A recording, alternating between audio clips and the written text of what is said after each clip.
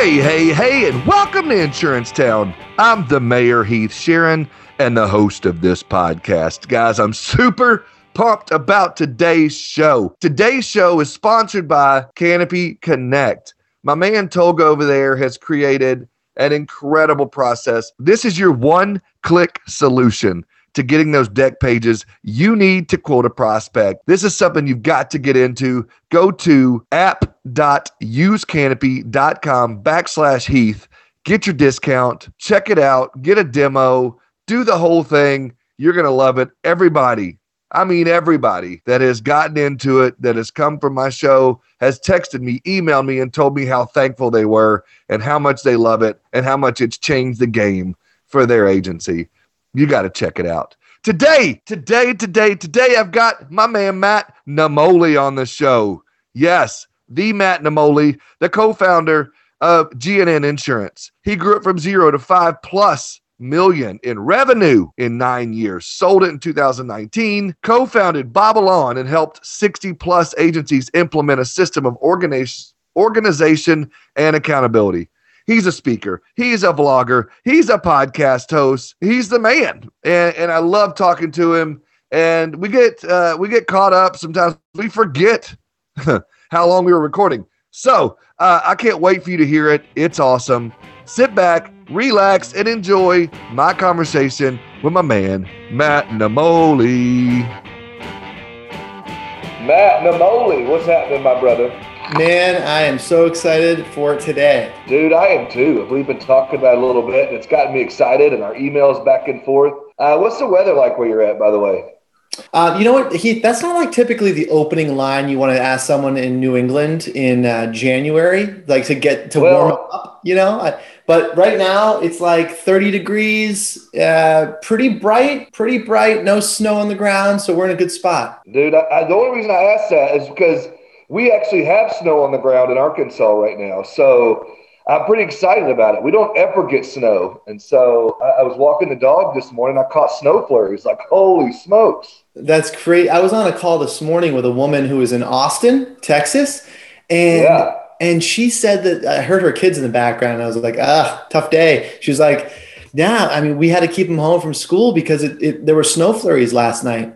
And of course, it's probably 75 degrees today with nothing, no issue. But when you get snow once a decade, they cancel school. Oh, for sure. You get a half an inch of snow here, and it's like the city shuts down. So, had to ask just because I thought maybe we could relate if you had snow. And I'm like, yeah, we do too. But whatever. Hey, well, what we can relate on is the fact that I now know you're a Red Sox fan, right? And yes. That's easy. You're already a really good friend, almost feel like a brother. And two, we both are wearing headsets. Like we're not joking around. We don't have speaking through the computer. I got a microphone, you got a microphone, we got headsets. We're came ready to rock. Dude, we are ready. And I even got 2 cameras going. I might even switch them back and forth just to be cool guy. Wait, do you have both my sides, or is it the cameras on both sides? You look great on all sides, my brother. That beard is fierce, bro. I like it. Same to you. All righty. Now that, we've chit-chatted a little bit, I want my audience to kind of go down memory lane with me, and let's talk about your past. Let's go through it as far back as you want. Let's talk. Sure.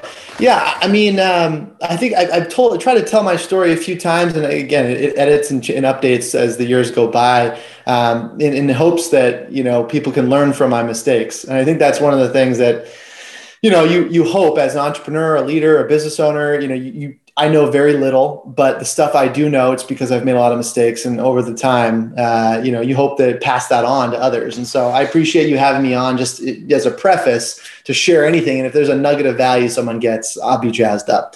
But I guess I'll start. I mean, I was in college at UVM, University of Vermont.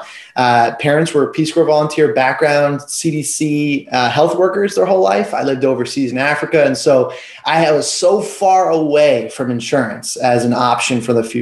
I mean, as far away as you can get. But my senior year came around and I needed an internship because I just knew that would help me with finding a job after college. And Liberty Mutual was offering a paid $19 an hour, which at the time felt like a millionaire, internship in Williston, Vermont. I was able to get 10 hours a week there as a sales intern while playing baseball and finding time in between to do some work. And I had a good experience right off the bat with them. And so they extended an offer for me to be a sales agent, personal line sales agent at Liberty in Framingham, Massachusetts, just about a half hour west of Boston. And so I took that job, and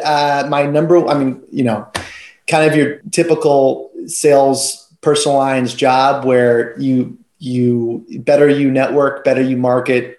The more hours you work, the more phone calls you make. And if you have a little bit of skill, you can do pretty well. And I had some good success there early on just because I outworked a lot of other people, not because I was that good. But my number one competitor across the country was Zach Gould, who was a sales agent for Liberty out of Boston. And so we met each other a couple of times. Our managers obviously pitted us against each other, telling each one of us that the other was the devil. And just to kind of create that competition, we finally met and we're like, wow, we both love Seinfeld. We both love golf, and we love sports in general. So we said, we became friends, and lo and behold, we both had the same dream of kind of being entrepreneurs. And so 3 years at Liberty, and we both decided to jump ship and start our own independent agency. At the time, as G&N Insurance. We started the agency in 2010, early 2010. And, I can go into more detail if you want, but we basically, the next 9 years really just kind of continued to grow the business, not just in sheer number of policies and premium and relationships, but also just as business owners, trying to figure out how to become better business owners, better leaders, better managers, ultimately leading us to starting our own consulting business, Babylon, and we coached about 70 agencies across the country over 2 years. And then most recently, a year ago, we found the right partner to purchase G&N, and we transitioned some of our equity into the new buyer, the Hill Group. In November of 2019, we sold the agency. We still run the agency and still manage all the same people, a lot of the same missions and vision for the future. But we decided that we needed a partner to level up to take it to a whole nother level. So that's kind of in a nutshell, the journey in the insurance space for us over the last 10 years. Wow. So talk to me then, you started it, and then, like you said, you sold it. So you must have grown pretty quickly for them to want to purchase that agency. Can you talk to me about that a little bit and what that looked like for you? Yeah. So early on, we had no other option but to grow. As a lot of startup scratch agency owners know, you don't sell, you don't create some premium. You don't really have a business, and you can't put food on the table. So for us, early on, we decided that we were going to be C- at probably everything but creating leads and converting them into clients. And so early on, we decided that, just focusing on lead generation, top of the funnel, and creating sales was really what we were going to master. And so that's all we did really for the first 2 years. And so we kind of failed in a lot of other areas, and that, temporarily hurt us. But revenue does solve for those problems. And it bought us time to learn how to run a business. And ultimately we, became better business owners and strategists, leaders and managers, built up a good team because we had that time. And I think a lot of agencies owners that I speak to, there's hundreds of issues we all deal with on a daily, weekly, monthly basis. But if you can agree that you'll never allow lead generation and sales to be the major issue that you're dealing with, I think you kind of buy yourself that time. So yeah, we grew. I mean, we went from 0 employees in 9 years. We got to 35 employees plus virtual assistants. We just about 5 million, a little over 5 million in revenue. And the speed at which we were growing was anywhere between 20 to 40% year over year. And so for the potential buyers, yeah, we're a much different category than what they're typically looking for, right? They're typically looking for and at agencies that are a little bit more tenured, maybe generational, maybe not growing as fast organically, but have a great book of business, loss ratios, niches, et cetera. Yeah. And so what do you think was something for you guys, I guess, that helped you to make you different from any other agency where you were? What were you doing differently to grow at such a rapid pace? And what was that for you? Yeah. Well, we 1 year in, we evaluated where all our business was coming from because it was coming from all over the place. Every potential lead source, BNI networking groups, friends, family, dealerships, all kinds of stuff. We would write roofers that came off the street. It was not a good idea, but we do literally everything. And obviously not all leads are created equal. Not all clients are created equal from a quality standpoint. And so we quickly determined after a year that when we were referred clients by mortgage brokers and realtors, it really was ideal. We closed a much higher clip. Those clients would be happy and would refer friends and family. We'd write more policies, 1.8 to 2.2 policies per client. We'd typically write the umbrella. That would be a sticky client with good loss history. And so that was the business that we realized was the best business. And so, after a year, we just said, we're going to screw any other, method of getting business, shrink our pond to just home buyers and go all in. Now, I think a lot of personal lines focused agencies across the country have done that in the last 5 years. We've kind of realized that is something that, is a good opportunity. I think we did it a little bit earlier than most. And we went all in on the networking strategy. So we really tried to elevate to the point where all we were doing those first few years was networking and sales, and anything else that would fall to our plate, we would hire for. And the delayed gratification model is very much the case in this industry. And we push that to the max because any dollar we could take as income is also another dollar that another employee could take time and resources off our plate. So, we really reinvested in the business, which allowed us to kind of continue to grow heavily in that niche, which was home buyers. And so that networking, was that done? I know you mentioned BNI earlier, but was that done more focus 100% on lenders, 100% on lenders and realtors? I know mortgage, the lenders are the ones who control the business the most, but did you have a focus on both, or typically lenders? Lenders would refer a majority of the business to us, but we realized that we were much more attractive to potential lenders and existing relationships that were loan officers if we were heavily networked with realtors. So I'd say that we did an equal amount of networking with realtors and lenders, because if you meet a realtor that isn't already with a lender, as a team or as a trusted advisor, then we could make that introduction. And if you found someone who loved their lender and would never leave them, well, that would be a great quality introduction upstream. And any loan officer is going to take an introduction by a realtor. So it was about half and half. And I think strategically that was a good decision. The realtor networking wasn't for necessarily their leads. It was for their relationships. So you were referring realtors to lenders and lenders to realtors? Yeah. And to attorneys and CPAs and financial advisors. So we just kind of old school guerrilla marketing, face-to-face, screwed up a ton, way more than we won, but did it continually, constantly. The compound effect of just continuing to do that was to build up a network of a couple hundred in our sphere, and that just grew over time. We eventually layered, video and social media, and everything that we could do to remain top of mind with those partners. If we weren't seeing them face to face, we wanted them to remember and think of us. If they just turned on Facebook, or if they turn on Instagram, or they watched the video, we wanted us to pop up so they would think of us when they thought of insurance, and that worked. It worked to be able to scale networking to a greater level than you could in your traditional one-on-one relationship. Well, wait, so you mean there was video before COVID? Yeah. Well, we actually laughed about this. We were called the Liberty Guys for a number of years. And because we came from Liberty, and within the independent channel, people were just joking. It was like their way of, labeling us. And so early, like 2 years, 3 years in, we bought $10,000 order, which at the time would have been $1 million injection in the business, of bobbleheads. We made custom bobbleheads of a lot of our lending partners, realtors, and anyone else in the industry that we wanted to connect with that we hadn't met or had pushed us off.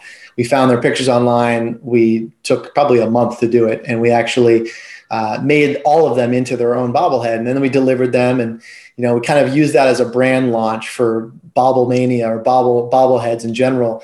To date, I mean, we haven't made any recently, but to date we've made over 1,200 of anyone in that space in New England, and it helped us really kind of brand in a fun way around around something not insurance and something that was only about them. I think I've talked about this for years, and a lot of other agencies have kind of adopted it. It's funny, we get tons of emails from time to time being like, hey, would it be okay if I bought my referral partner some bobbleheads? And I know you guys have done it in the past. It's like, of course, we're not, we didn't patent this move. It's something that everyone should be able to do. But we had a ton of fun with it. We threw a bunch of parties, bobblehead parties for all of our partners and got everyone together. And then eventually, when we decided to kind of take the video right on social media, we hired a full-time videographer who filmed us every single day. And we produced a weekly vlog and titled it Bobble On. And that helped us really kind of stay top of mind with our partners. That's crazy. So you bought $10,000 of the bobbleheads. And did you make them look like the lenders and the realtors, or were they your bobblehead? No, it'd be really weird if we bought 10,000 of us. No, we found their photos online and we made them out of them, which made it much more personal. Dude. They would get them and give them to their kids and take pictures of them on their car and put them on social. And people would be like, where did you get one? You've truly made it when you're a bobblehead. And they would always tag us. And so it was a good way to kind of create that informal, fun market and brand in that sphere without talking about insurance. Yeah, that's a really unique idea. And I know a lot of people take the cookies, or they'll take brownies, or they'll go and do whatever, similar to that. And that can work, and that has been effective over the years, but that's pretty unique in the bobblehead thing. So I think that's super cool. And so, I'm assuming, all this being said, I think you mentioned a little bit of it earlier, but 100% of your focus in the early days of the agency was personal lines and personal lines only, correct? Yeah, that was the main driver. If we would write some commercial stuff if it came in as a result of referrals, we wouldn't turn it away, but we didn't focus on networking for and driving in commercial leads. Is there anything else that you guys were doing outside of bobbleheads and then outside of that to continue to grow that business, and any other strategy that you were doing as you were bringing on staff and growing this business? Yeah, I think, we realized in 2014 that at this 4 years of running the business that we could only run so fast. We quickly realized that it doesn't matter whether it's commercial or personal, it didn't matter. There's only so much premium and number of sales and policy count that you as the owner can actually sell and produce yourself. And ultimately there's an inverse relationship, right, between how much you grow and how many headaches and issues that come about from it. And up to that point, we hired ferociously to just put people in positions to sort of handle the muck and continue to sort of just drive in leads and sales. We knew that we needed to change because I was up at 3 a.m. sending emails. He'd get up at 4 a.m. and receive them and give them back, just because we were so slammed with everything. That's the reality we created for ourselves. And we were hitting a ceiling that we would not be able to break through all long term. And so we realized we needed to do things different. And we didn't want to give up growth. We never wanted to, and we never have given up growth. And so we said, well, what do we do? And we really kind of checked our egos at the door, and we looked for a coach. We looked for a consultant, a coach, somebody come in and kind of help support us and make us better business owners, because we realized that, we shouldn't have turnover. We should be hiring good people. We should be able to improve the business, not just, have this chaotic machine that, would spit out fires and you have no idea what's going to happen next. Right. And so we ended up hiring and spent a lot of money investing in ourselves as business owners while growing the agency. That really helped us. It went from, just kind of a group of 10 or 15 people to a leadership team, defined roles and organizational charts, weekly structured meetings, core values, understanding about process, written process design, and how to use it as an accountability tool, scorecard metrics, all the things that, a more tenured, mature business would understand. We all kind of had to learn from scratch. And so, I think 14 to 15, we really focused on educating ourselves. And ultimately that led us to being able to kind of elevate out of the role of the producer. It didn't happen right away, but elevate out of the role of the producer into more of a leader manager who focused on vision, key relationships, culture, strategy, which is ultimately what a business needs its founders and, owners to be doing. If they're not doing it, no one is. And if they're involved in the business, the service, the sales, the process, and the ops, then no one's doing what they need to do. And so the more we found that we removed ourselves from the operation with the right tools and strategies to have in place to keep the business moving forward and resolve issues as they popped up, the easier it was for us to scale with less pain. And so, fast forward 2 years, we're still growing, if at not the same speed, faster year over year. But Zach and I were doing less in the business work, and we were much more on the business, which I know everyone in any forum or group will say, like, you got to work on the business, not in it, right? Yeah, that's a real popular thing to say, but it's a matter of, doing it. And that's a totally different ballgame. Now, let me ask you this. At what point, I guess at this point, probably when you hired a coach, did you and your partners stop selling and start referring that business to your clients and things of that nature? Because I find that to be, a model that a lot of the old school agencies listening right now don't want to give up that sales role, or they don't want to give up. They want to do everything, so to speak. And I'm seeing a lot of newer agency owners that they set up a model where, the relationship that they build with the lenders or the network partners, they pass those referrals on to their staff. Yeah. And so they no longer become producers. They're just managing those people. Is that kind of the role you guys did? At what point did you do that? Yes. It was a work in progress for over a year for it to finally work, maybe even longer. To answer your first question. And yes, we did decide we loved selling, and we believe no one could do it like we could. Right. And so we didn't want to, but we knew the business needed us to. And that was a huge, huge aha moment for us, is that the business was eventually going to hit a blockade that we couldn't get through. And if we wanted to stop at a $2 million agency or a $3 million revenue shop, then that'd be one. But we wanted to keep growing, and we knew we needed to focus on bigger problems and bigger opportunities. And selling is important. But again, the reasons why people don't want to give up that seat as an owner is they fear, one, how their referral partners are going to take it, right? If they're going to continue to refer me, if John or Julie is actually handling their clients. And two, they're concerned that John and Julie won't do it as well as they did. And both of those are correct. Partners and referral partners aren't all going to be happy with this transition. And some of them abandoned. Some of them said, sorry, if you're not going to be working with my clients, I'm not referring. And that was a loss. John and Julie, who were not sales reps for us, but John and Julie, they were an 8 out of 10 or a 7 out of 10 when we believed we were 10 out of 10. Now, we weren't 10 out of 10s, but we accepted that other sales reps were not going to close at the same level and be able to issue as many policies as we could with every opportunity. But we knew that in order to continue to move forward, we needed to move and shift to this. So it was an uncomfortable transition, and it was definitely a boomerang effect and there was a lag. Sorry, I'm jumping too many coffees today, but there was a lag because we had to hire internally to staff for this. So obviously the payroll went up. We lost some referral partners because they weren't happy with the transition. And it's not like we could just turn it on with more referral partners the next day and create more revenue. And even if we did, it took time to be profitable on that. So it was an accepted year of reduced profits by making this change. But it allowed us to train and educate, become better managers, set up processes and systems, and really run the business a little bit more intelligently.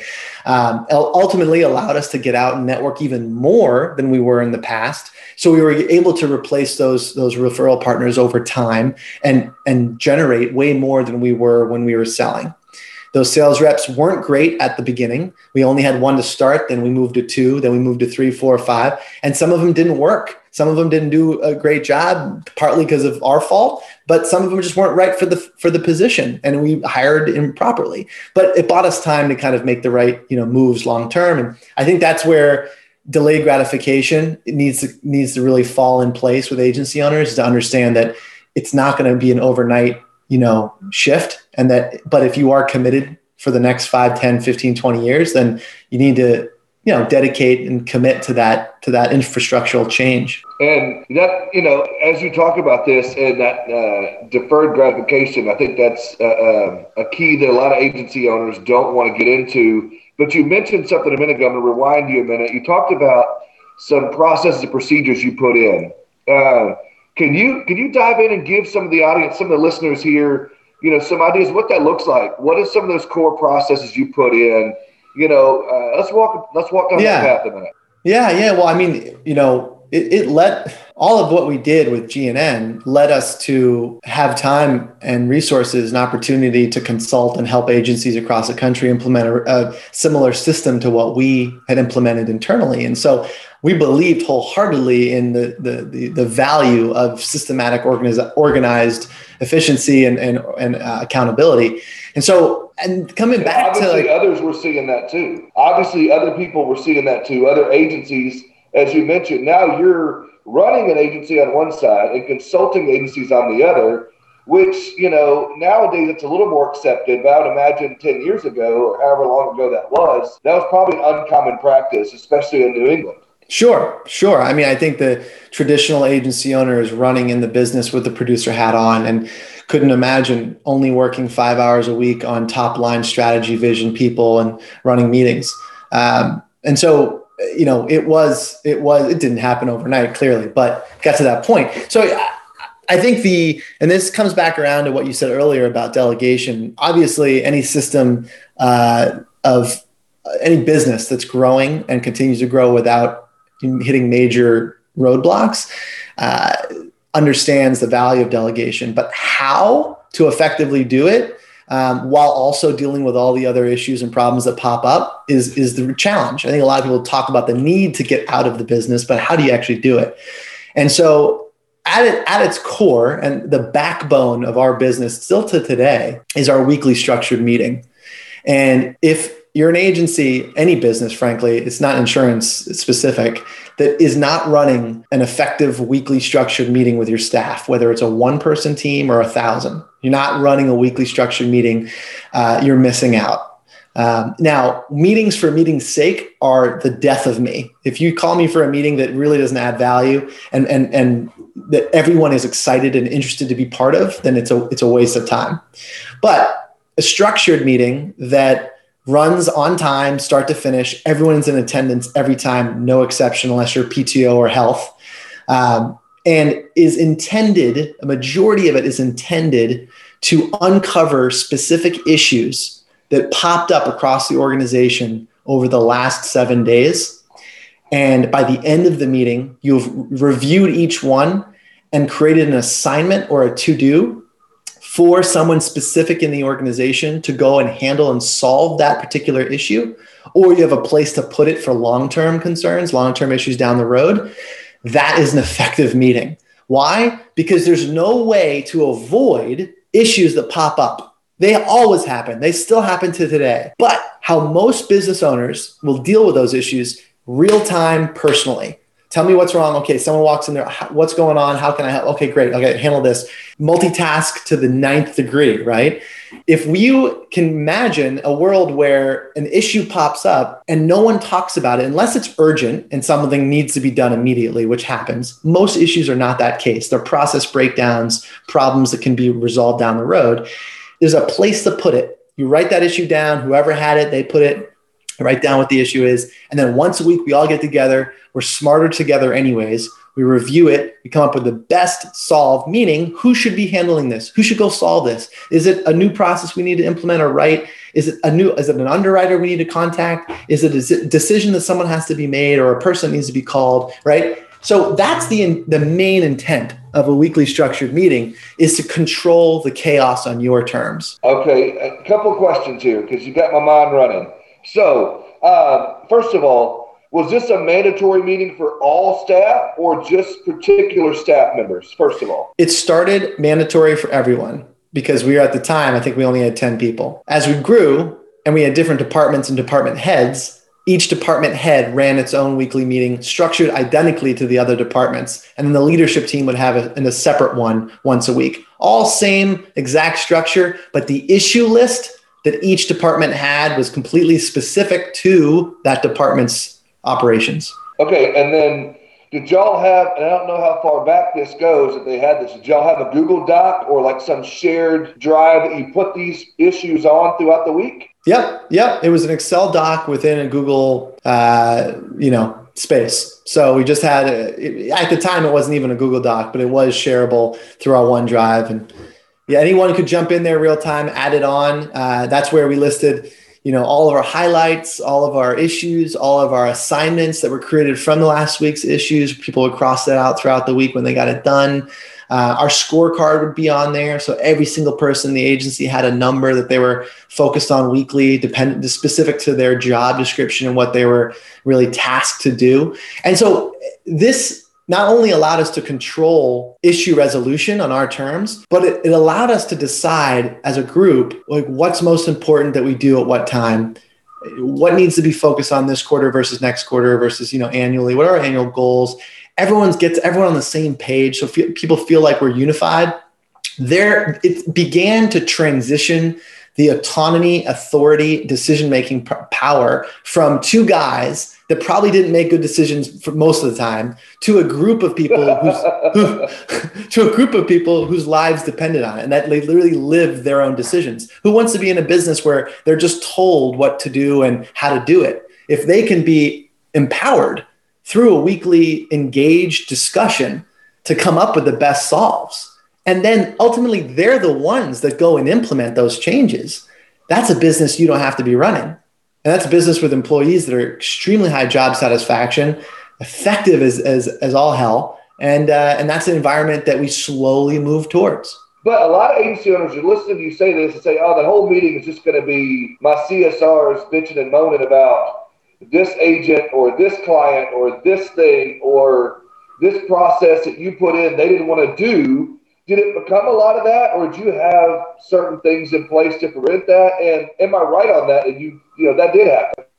You're 100% accurate, and it wasn't specific to a role where people would share that feedback. It was common, across the board. Two things though. One, it required education and commitment to reminding people why we were here and the importance of this meeting and what we're trying to accomplish out of it. And that took time. I mean, people need to hear things 7, 8, 10 times before it really sits in. The second piece of it is and this comes back to the leadership and management skill. And this is refined over time. And, when you're young in your career, not just age, but tenure, sometimes you feel like it's your way or the highway, and you need to kind of assert your authority that way over people, tell people to, be this way or stop doing that. We really realized that's like a Band-Aid to a short-term issue. In order for us to solve really behavioral change macro level for the agency, we needed in real time to pleasantly interrupt and ask, what is the issue that you ran into specifically? And what kind of help do you need from us to solve it? And that changed the conversation from just bitching, moaning, complaining to a really it forced people to sit back and literally take 10, 15 seconds to gather their thoughts, to succinctly share what the issue was that they ran into, not get into the emotional piece of it, and how, most importantly, we can help them. Because that would force them to look at it from a solution-based mindset. And if they're not naturally that way, this is a great way to educate them to become more solution-based focused people. Yeah, it sounds like that was a solid way of doing it. And a lot of, agency owners out there that I talk to and consult with, as you do, are probably hesitant to do what you just talked about, having those weekly meetings because of that. And the other question I would have is, as you're empowering people and as you have this solution-minded meeting, did you find that over time it caused a lot of your staff to raise their hand to say, I'll solve that, or I've got an idea, or this is what we did last week that happened, or I had the same issue last month that came up about Joe Bob that didn't want to pay his premium on time, or this carrier didn't do this, or whatever the issue may have been. Yeah, it very much did. Over time, people became a little bit more, they looked forward to the meeting because they know the meeting was intended to get stuff done and come up with solves for their own issues. The secret, though, isn't to take the assignment yourself. I think this is where we failed early on. But the key is typically if someone's bringing up the issue, they're probably the best person to go solve it. They just don't know they have the authority or what to do next. And so whoever really brought up the issue would tend, not always, but tend to be the person who would then have the assignment for that next week. Because don't think for 1 second this meeting was going to go on for 9 hours to solve all the issues and actually go solve them, like call underwriters. This was just about identifying what the core problem was and figuring out who was the best to go solve it. And then we removed it from the issue section and we added as an assignment or to do for that person. And typically it was the person that brought it up. So these were 30 minutes, 1 hour long, 15 minutes. What are we looking at? They started as for 15. They started as 90 minutes, which sounds like a long time. Yeah, it does.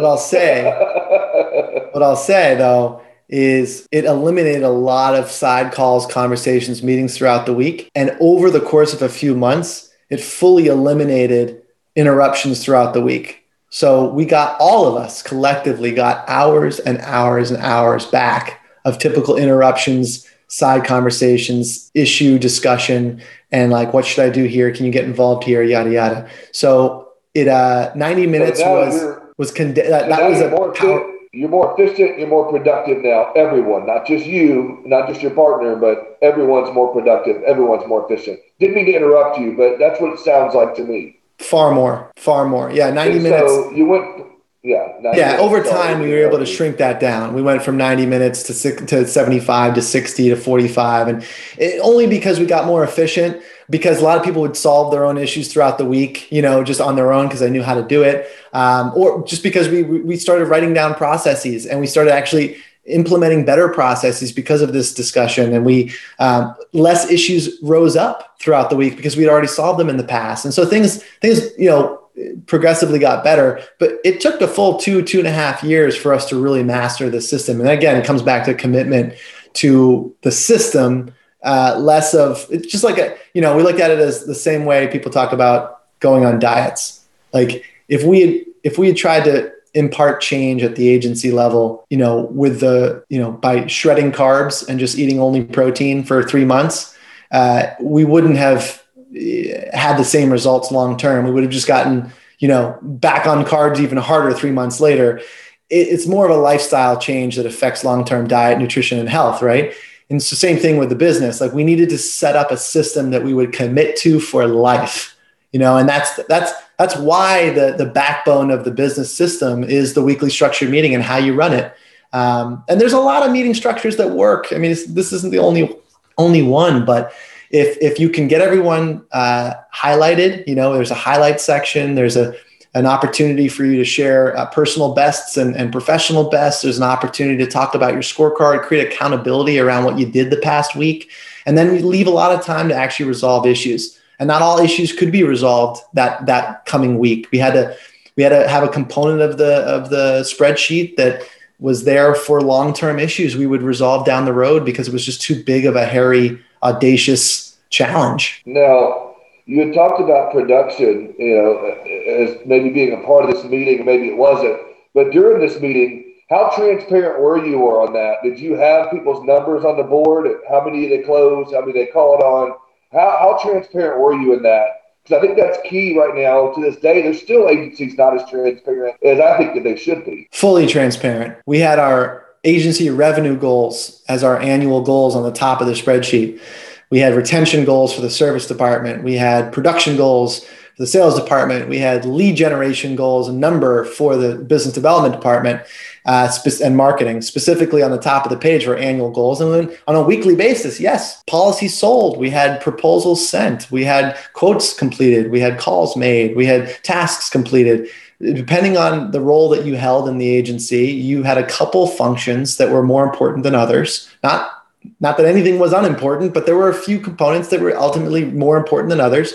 And those we tracked every single week. We got better at it, improved our data over time, and gave us a lot more inside knowledge of what the business was looking like week to week. So if we, in the month of February, really slowed production, leads kind of dropped down, we could track that, look year over year, how we did last February, and realize, wow, we're down 15%. We got to make a pivot. let's issue this out and make sure we come up with a good solve so that we can pivot quickly. Before we implemented the system, we could go 6 months without even realizing what those numbers looked like, and that we were on a downward trajectory, and we needed to devote more energy towards specific partners, et cetera. Okay. Yeah, I think that as you were smaller and as you were developing this, that had to be a little more easier to be nimble. Or did you find that even as you grew, you could still transform and still real time make those changes? Did it matter the size of the agency? Great question. I wish we had done this earlier, which I guess everyone says about everything, everything that they were grateful for. It would have been easier to implement this as 3 or 4 people. And then grow with it, so the new people would come into the system, understand, what core values meant to the agency and how we use them, what the scorecard looked like and why it was important, how to actually resolve issues week to week, who had quarterly sprints, meaning focused goals to that quarter and why they were important, how it tied into the agency's objectives for the year. All that stuff would have been a lot easier to onboard new employees with as part of their training. We started probably anywhere between 10 and 12 employees. And that it took a lot of retraining and education and time in order to get everyone on the same page. But ultimately, once that was done, it's very easy to grow with the same system and plug people in where they really quickly understood, we didn't have a training plan when we had 10 people. The training plan consisted of the person starting, hopefully having the right type of experience ahead of time, and hopefully they would bring up their issues to us and we could help solve them in real time. A horrible way to grow.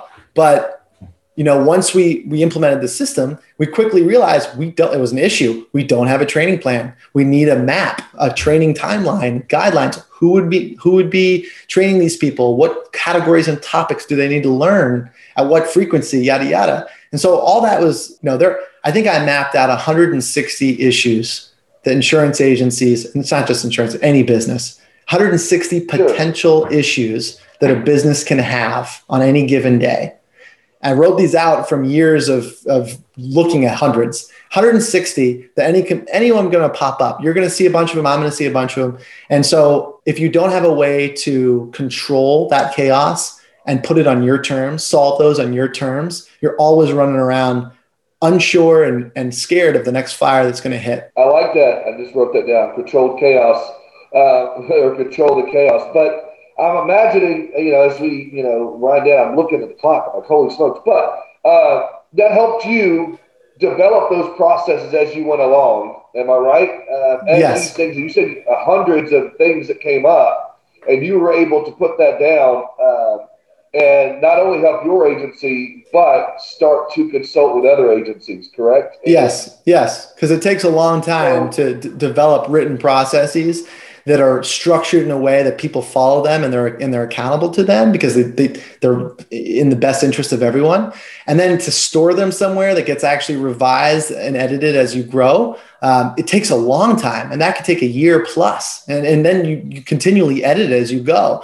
So the first step is having a system in which you're able to be self-aware enough that you need processes written down in structured format. And then you can break them out: marketing, biz dev, sales, service, processing, ops, et cetera, and over time build those out and make sure the right people are designing them and under the same structure. And so, yeah. And then when we had a catalog of thousands of processes or hundreds of processes, it was easier for the team, but it was also really easy for us to kind of talk to other agencies. And so whether you're an agency in Arkansas, which is a shout out to 30-something% of my audience, or an agency in New England or in California or wherever, you could probably identify a problem and help them to solve that problem, which again, as earlier in your story, led to Babylon and consulting and working with other agencies. I'd say, Heath, one thing on that, because it's interesting. We got dozens of calls a week for a couple of years because we were, because of our vlog, because of social media, a couple of magazines, we were speaking across the country. And every call was different in the questions that agencies had. It could be producers, service reps, it could be agency owners. Most of them are agency owners. Every question was different, the topic, but they were all issues. And after a long time, we realized all we were doing was solving their one particular issue. We were just handing them a fish. We needed to create a way for us to train them how to fish. And get to the core root problem, because they're just going to continue to have issues that pop up. And not having a system to solve those on your own terms was the core problem. The issues that are popping up, whether it's lead generation or service management or team core, culture, whatever it might be, are all like consequences of not knowing how to solve your own problems. And we didn't know how to solve any problems until we were educated and we, implemented a system. That's how we started Babylon in the consulting side, and I think it's important to mention, we do not do anymore. It was an awesome passion project and it was super fulfilling. We had 65 episodes on our own podcast, the Babylon podcast. We enjoyed the hell out of it. But it was mainly because we were decided that we wanted to partner with the Hill Group. They acquired us, and it was way too much to try to focus on trying to consult businesses while also really just trying to drive top line revenue and profit and continue to run leadership roles within Hill. Okay, so it's a good transition. It's almost like, we could have scripted that out. It was a great help on. You had a podcast before, I could tell. Okay, so transitioning to, you sold the agency to Hill. Talk to me what that's like from building this baby, that you and your partner had. That, first of all, is as brief as you can. How difficult was that for you to sell that off, your baby? And then I guess part two of that would be, talk to the audience about, post-sale, what that's about, because there's agencies listening to this that have either been through that or thinking about that, or hell, on the other side of that are buying agencies. So, I'm going to give you 3 or 4 questions all in one. Go. Yeah, I love it. That's where I excel. Thanks, Heath. I'll preface it by saying we had no intention of selling. It was not part of the plan. We went into 2019 with zero interest in selling. Why? Because we looked at selling the same way a lot of agencies look at selling, especially as 36-year-olds. Why would we ever stop? Hang up the shoes, stirrups, whatever, right off in the sunset. It's not something we were interested in.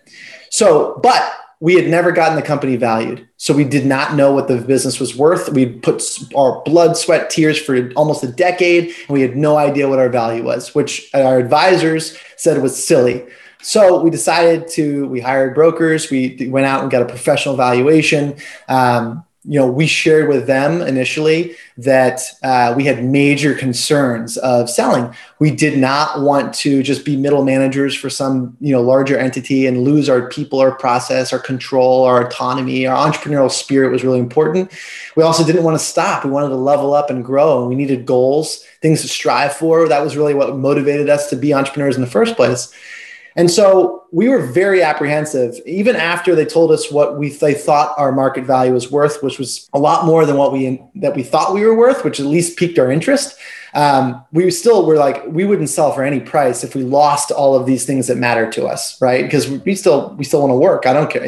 Money is just, a nice resource, but ultimately I want to be able to continue to drive forward. We went through the process of talking to 13 buyers, and we realized that they were all different. And some immediately we canceled as like, we're not going to have another conversation, because you would change too much about what makes it special to work here and who we are and our people and our process for it to be worth it to us. And we don't want that to happen to our people. Yep, go ahead. So 13. So you went from not wanting to sell at all to 13. Now, did those 13 approach you, or did you put it out there and look for 13? How did that 13, if you don't mind, a side detour for a second? No. Yeah, I might have skipped over that. We would have been lost if we went direct to the buyer's pool and started the process. 1, we wouldn't have known what to do because we'd never gone through the process before. And 2, if we actually moved forward and sold, we probably would have picked the wrong partner for a lot less money. So our first round was interviewing investment bankers that specialize in the insurance space, because we needed to know what we didn't know, and that's what they knew. So we hired brokers, and they were able to navigate and shepherd us throughout the process, answer the questions that were most important, give us the feedback, be our due diligence backers. They did everything for us, really, to kind of shepherd us along the way. And we would have. So they found the 13. Yes, they engaged and Okay. and they connected. And so we used them as our sounding board throughout the process, and they were able to answer tons of questions, give us a lot of feedback and recommendations. Most of the buyers were not right for us for a variety of reasons. But what we did realize ultimately after 6 to 8 months of these due diligence meetings and discussions is there were a few buyers that were, and they're the ones that didn't want to come in and change things, significantly. Change your management system, sure. Change your phone system, sure. Your accounting features, sure. IT firm, sure. Like none of that stuff mattered. What mattered was our people, our culture, and our process. Don't touch that. And if there were 3 or 4 buyers, especially private equity-backed companies, who said, we're great at finance, we're great at M&A, internal arbitrage is our game. We don't really want to get involved in your insurance space, but we do know that what you do is special, so we would love to have you on the team. We saw that as a great opportunity because we could continue to run the business really independently and make decisions for our team and for our clients, but also leverage a massive multi-billion-dollar backed private equity firm that had the finance backing, the IT backing, the HR backing, and paid all-time multiples that, we didn't want, and this is important to note, we didn't want to miss. And so we decided there's no perfect time, but this certainly was not a bad time, and we were able to level up and transact. So our life, to answer your last piece of that question, post-sale is, I have to say, almost identical to the life prior. We still have goals we have to meet. There are carrots, of course. There are, incentives built into everything, but we also have a lot of control over our people, our company culture, our processes, our weekly meetings. No one else is involved but us. We have one monthly meeting call a week with the leaders at Hilb to talk about accounting and sales, and that's about it. And so, and this may not happen for everybody, but post-sale, if you want to make a change in the agency or pivot one way or the other, you can still do that. You still have some of that control, you and your partner. Yes. You have to agree to a budget going forward, which I know it sounds crazy, but you probably should do that, right? Internally, we never really had that. It's like, we had more money at the end of the year, bonuses. We had more money at the beginning of the year, more marketing dollars, right? So we do have to agree to a budget with the corporate team, which is important. We have to stick to that budget, which means you can make decisions laterally left and right as much as you want. You can pivot as much as you want. You want to go after something different, niche different, whatever, manage different, structure something different, all up to you. But if you wanted to spend a $10,000 bobblehead order and you didn't build that in the budget the December prior, you weren't going to do that, which is the only major change, which is frankly, financially, a very healthy one. Yeah, it sounds like it. And so for those that are listening, thinking, if I sell my baby to some large conglomerate or some big group, I'm going to lose, my say, or I'm going to lose my identity, or I'm not going to be able to continue to move on as, Matt Namoli or whoever it may be. But you're saying, don't be afraid of that. That's not the case. Yeah. And I would emphasize that I am not recommending it. I think that I'm not discouraging against it. I'm also not recommending. I'm just sharing our experience. Our journey is specific to us. Okay. And so I think a lot of agency owners are very fearful and apprehensive for the future, the unknowns, and the thought of selling the identity piece of it, but also the finance piece, the concern that they might miss out on something else. There's just a lot of anxiety around that topic. And the more you can educate yourself on what that process looks like, the type of buyers that are out there, the deal structures. I could spend 2 hours on deal structures and how we navigated that world, figuring out not just what you're worth, but what could you make post-sale if you hit specific benchmarks, the equity and shareholder value that you could assume, like we did with the mothership, as you put it, right? It's not just, I went from a 50% owner of a $5 million revenue shop to 1% over a $250 million revenue shop. So I still have equity and shareholder and ownership value. Now, all of that stuff, if the more you educate yourself on that stuff, the more equipped and empowered you'll feel, and you'll know if it's right for you or not. I've helped a dozen or more agency owners get valued over the last year because they've said, I don't even know what I'm valued. I don't know what my worth is. I don't know, where do I even start? And having those conversations have opened up their eyes to, what they might be worth, what they think they could be worth, the right partners for them, the deal structures that could be advantageous given their goals. But most, not some, but most, it's not the right time. But that doesn't mean you shouldn't educate yourself. Like for us, we agreed we could get to the 11th hour. And if there was one thing that didn't feel right or be right, we were going to kill the deal and say, we're not selling. And I think that's a healthy way to go into the process. Educate, inform, get evaluation, understand all the players, the deal structures out there, but know that you can go through the entire process and say, no, I'm not ready at the very end.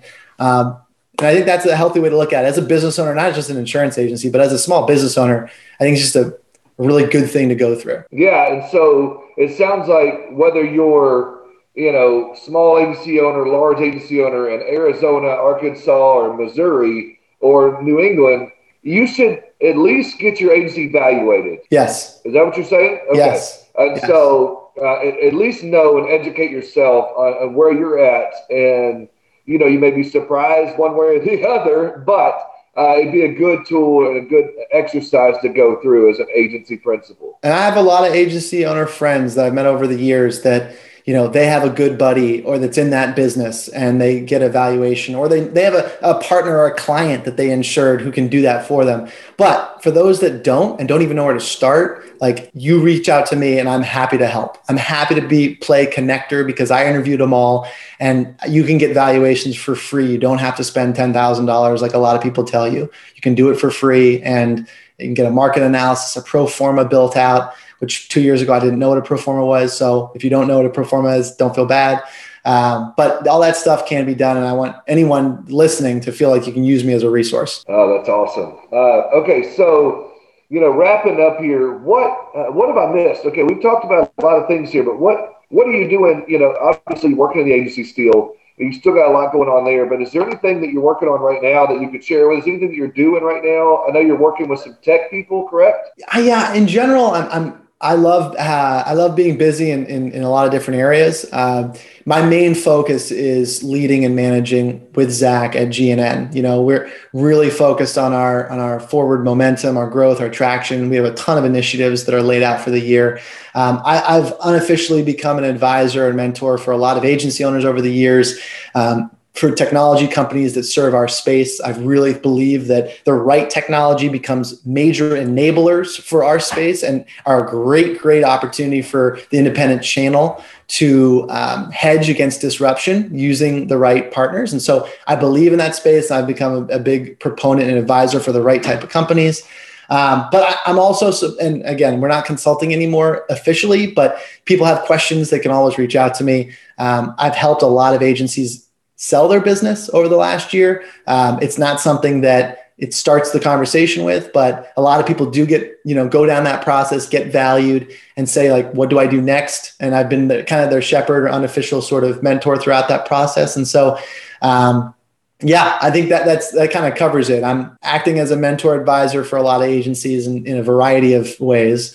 Involved in a lot of technology companies as advisors unofficially, and continuing to push ahead with GNN and what our initiatives are this year. So, okay, my last official question would be, and I hear this a lot, and I get a lot of emails every week from agency owners or principals or producers or CSRs that say, there's so much tech out there, I don't even know where to start.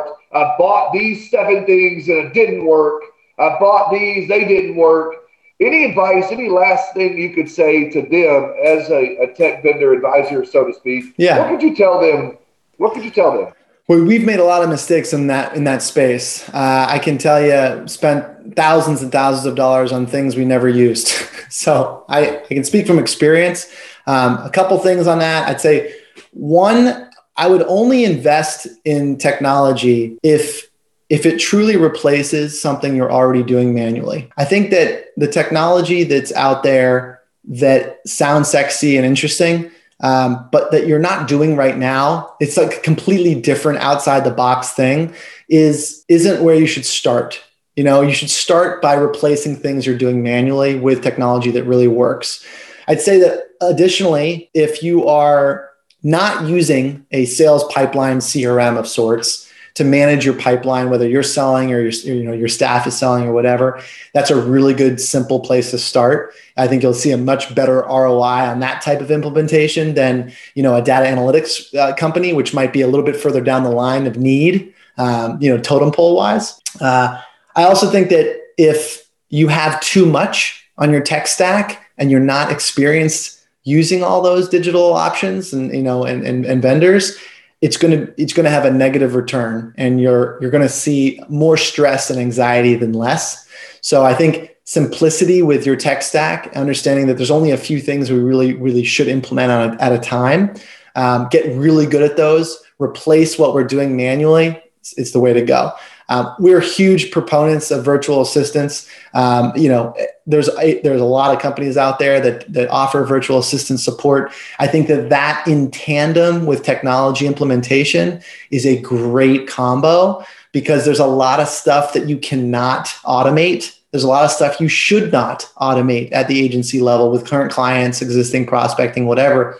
But VAs are an awesome addition to the team. Addition's the key word, not replacement of people. It's to elevate your people to focus on proactive customer-facing stuff. I couldn't agree more. And that's one of the other things that I hear a lot from this podcast, from consulting with agencies, is I'm not going to hire a VA because I don't want to replace my staff with a VA. I love that you said it's enhancing. I've said it before. I love that you just reiterated, so you make me sound smarter. It's not replacing, it's enhancing your staff. And those CSRs that email me, or those producers that email me and cuss me for using the word VA, again, it's enhancing, not replacing. So thank you for reiterating and helping the mayor out on that one. I'll tell you, the people who love our VAs the most are our team. We don't know what we would do without our VAs, because they remove a lot of stuff that our highly skilled, high paid, experienced and licensed staff should not be doing. It's just allowed them to focus on more of the important stuff for the customer facing stuff that's reactive and proactive and super time sensitive. Bro, you're exactly right. Okay, so I could sit here and talk to you forever. That beautiful face and that beard and that headset of yours. We feel like video gamers here.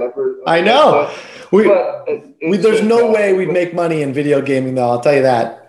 No, not at all. Not at all. But I've enjoyed the hell out of it, and we're going to have to do it again. But in wrapping up, what I do want to do, we've talked about a lot, but I do want to give you the floor. I want to give you the keys to the city for 2 or 3 minutes. Anything that you want to discuss at all. I don't care if you talk about, your kids. I don't care if you talk about the agency. Even if we haven't discussed yet, I'm going to give you the floor. I'm going to hit mute and just let you go for a minute before we wrap up. I've got no asks from anyone. I think the only thing I'd say is if people have questions, to feel free, and of any nature. It could be whatever people have questions on, to feel free to engage with me. It's something I enjoy. I find a lot of fulfillment by helping others and seeing other people win. So that was my only ask, is that I'm an open book, and you guys reach out to me. I'm happy to help in any component of the business, no matter what your role is. On a personal level, yes, I recently became a dad. 15 months ago, I had Parker. My wife and I, Sadie, had Parker. We have a dog named Belle who's 2 years old, and we have another son on the way in April. So we had our hands full. But I have found that the being a dad has been a wonderful, wonderful addition to my sort of joy and fulfillment in life. I have found that priorities have certainly shifted. My need for other people to know what I'm doing and to hear it. It's kind of ironic I'm on a podcast, but my need to be able to promote and broadcast what I'm doing, who I am, what I'm thinking has actually reduced significantly. My posts and shares on social have reduced significantly. I've been focused much more on what matters most professionally, what matters most personally, which is my family and my team. Okay, so I said I had a last question, but okay, so first of all, I'll say I've got 3 kids, so I'm outnumbered at this point. And it sounds perfect. Parker's it's gonna be 2 years apart. Parker and the newborn, and you said son. And then so you and Sadie have Parker, another one on the way, and then did you say a Bernedoodle? Yeah, we actually, funny. What Jason Cass and I have been buddies for a while, and the one thing we share. My boy. Yeah, one thing we share. We should probably share more than this, but we both have a Bernedoodle, which is a Bernese Mountain Dog. What is a Bernedoodle? It's a Bernese Mountain Dog and Poodle mix. Awesome breed. Does not shed, hypoallergenic, super good with kids, super smart. So her name is Belle. We love her. She's awesome. She got me in trouble yesterday on a walk because she pooped in a neighbor's yard. We're brand new to this neighborhood, and she pooped in a neighbor's yard, and I didn't see it. I was talking to somebody else, and so she got me on in a rough spot. It's for another podcast, but We love her. And we having our second boy, in April. So we're going to have two boys, 18 months apart. And that is fantastic. Yeah. That's a good link. Mine are stair-step about every 2.5 to 3 years. So it works out well. But another one, you'll be outnumbered, bro. Then you're in a different ball game. My wife and I are outnumbered with 3. Plus we have 2 cats and a dog. So we are way outnumbered. That being said, bro, talk to me. Tell me, my audience, how they can get a hold of you. We'll talk about dogs and cats and stuff off air. But tell me how they can find you if they do want to reach out to you. I would say whatever is easiest for them, using whatever platform is the easiest way. I mean, I'm on LinkedIn under Matt Naimoli. I'm on Instagram under M Naimoli. My last name's Naimoli. Not the easiest. It's spelled wrong on every trophy and medal I ever received growing up. But DM me on Instagram, send me a message on Facebook, shoot me a message on LinkedIn. You can find me on our website and shoot me an email, or you can just you can put my phone number in your show notes, and anyone can always text me too. I feel like I live on voice to text messages nowadays. It's such an efficient way of communicate. It truly is. Bro, thanks for coming to visit Insurance Town. I appreciate you. The audience appreciates you. We are going to do this again. Thank you so much, brother. Man, it's so hard to do what you do, and you do it really well. I think your audience definitely appreciates, understands what I'm talking about. So thank you for having me on, but more importantly, thanks for doing this and facilitating this, because this conversation wouldn't be a conversation if it wasn't for you and the work you put in. So appreciate it. Bro, thanks. Your check's in the mail. Thank you guys for hanging out with me in Insurance Town today. Matt and I had such a good time. I really hope that the content that we brought made you a better insurance professional. Guys, I got to tell you, today's show was edited and produced by my man Ryan over at Ready Set Podcast. If you have an idea for your own show, or you've been thinking, man, Heath's good at this, I could do it better, that's cool. Call Ryan. Do it. Become your own podcast host. Become your own show. Become your own brand. Do your own thing. Just call Ryan to do it. GetReadySetPodcast.com, or you can find him on Facebook. You can find him on LinkedIn. You can find him anywhere that you go on social media. He's everywhere. Ready Set Podcast, turning your brilliant ideas into reality. Thanks again, guys. I look forward to hanging out with you again next week.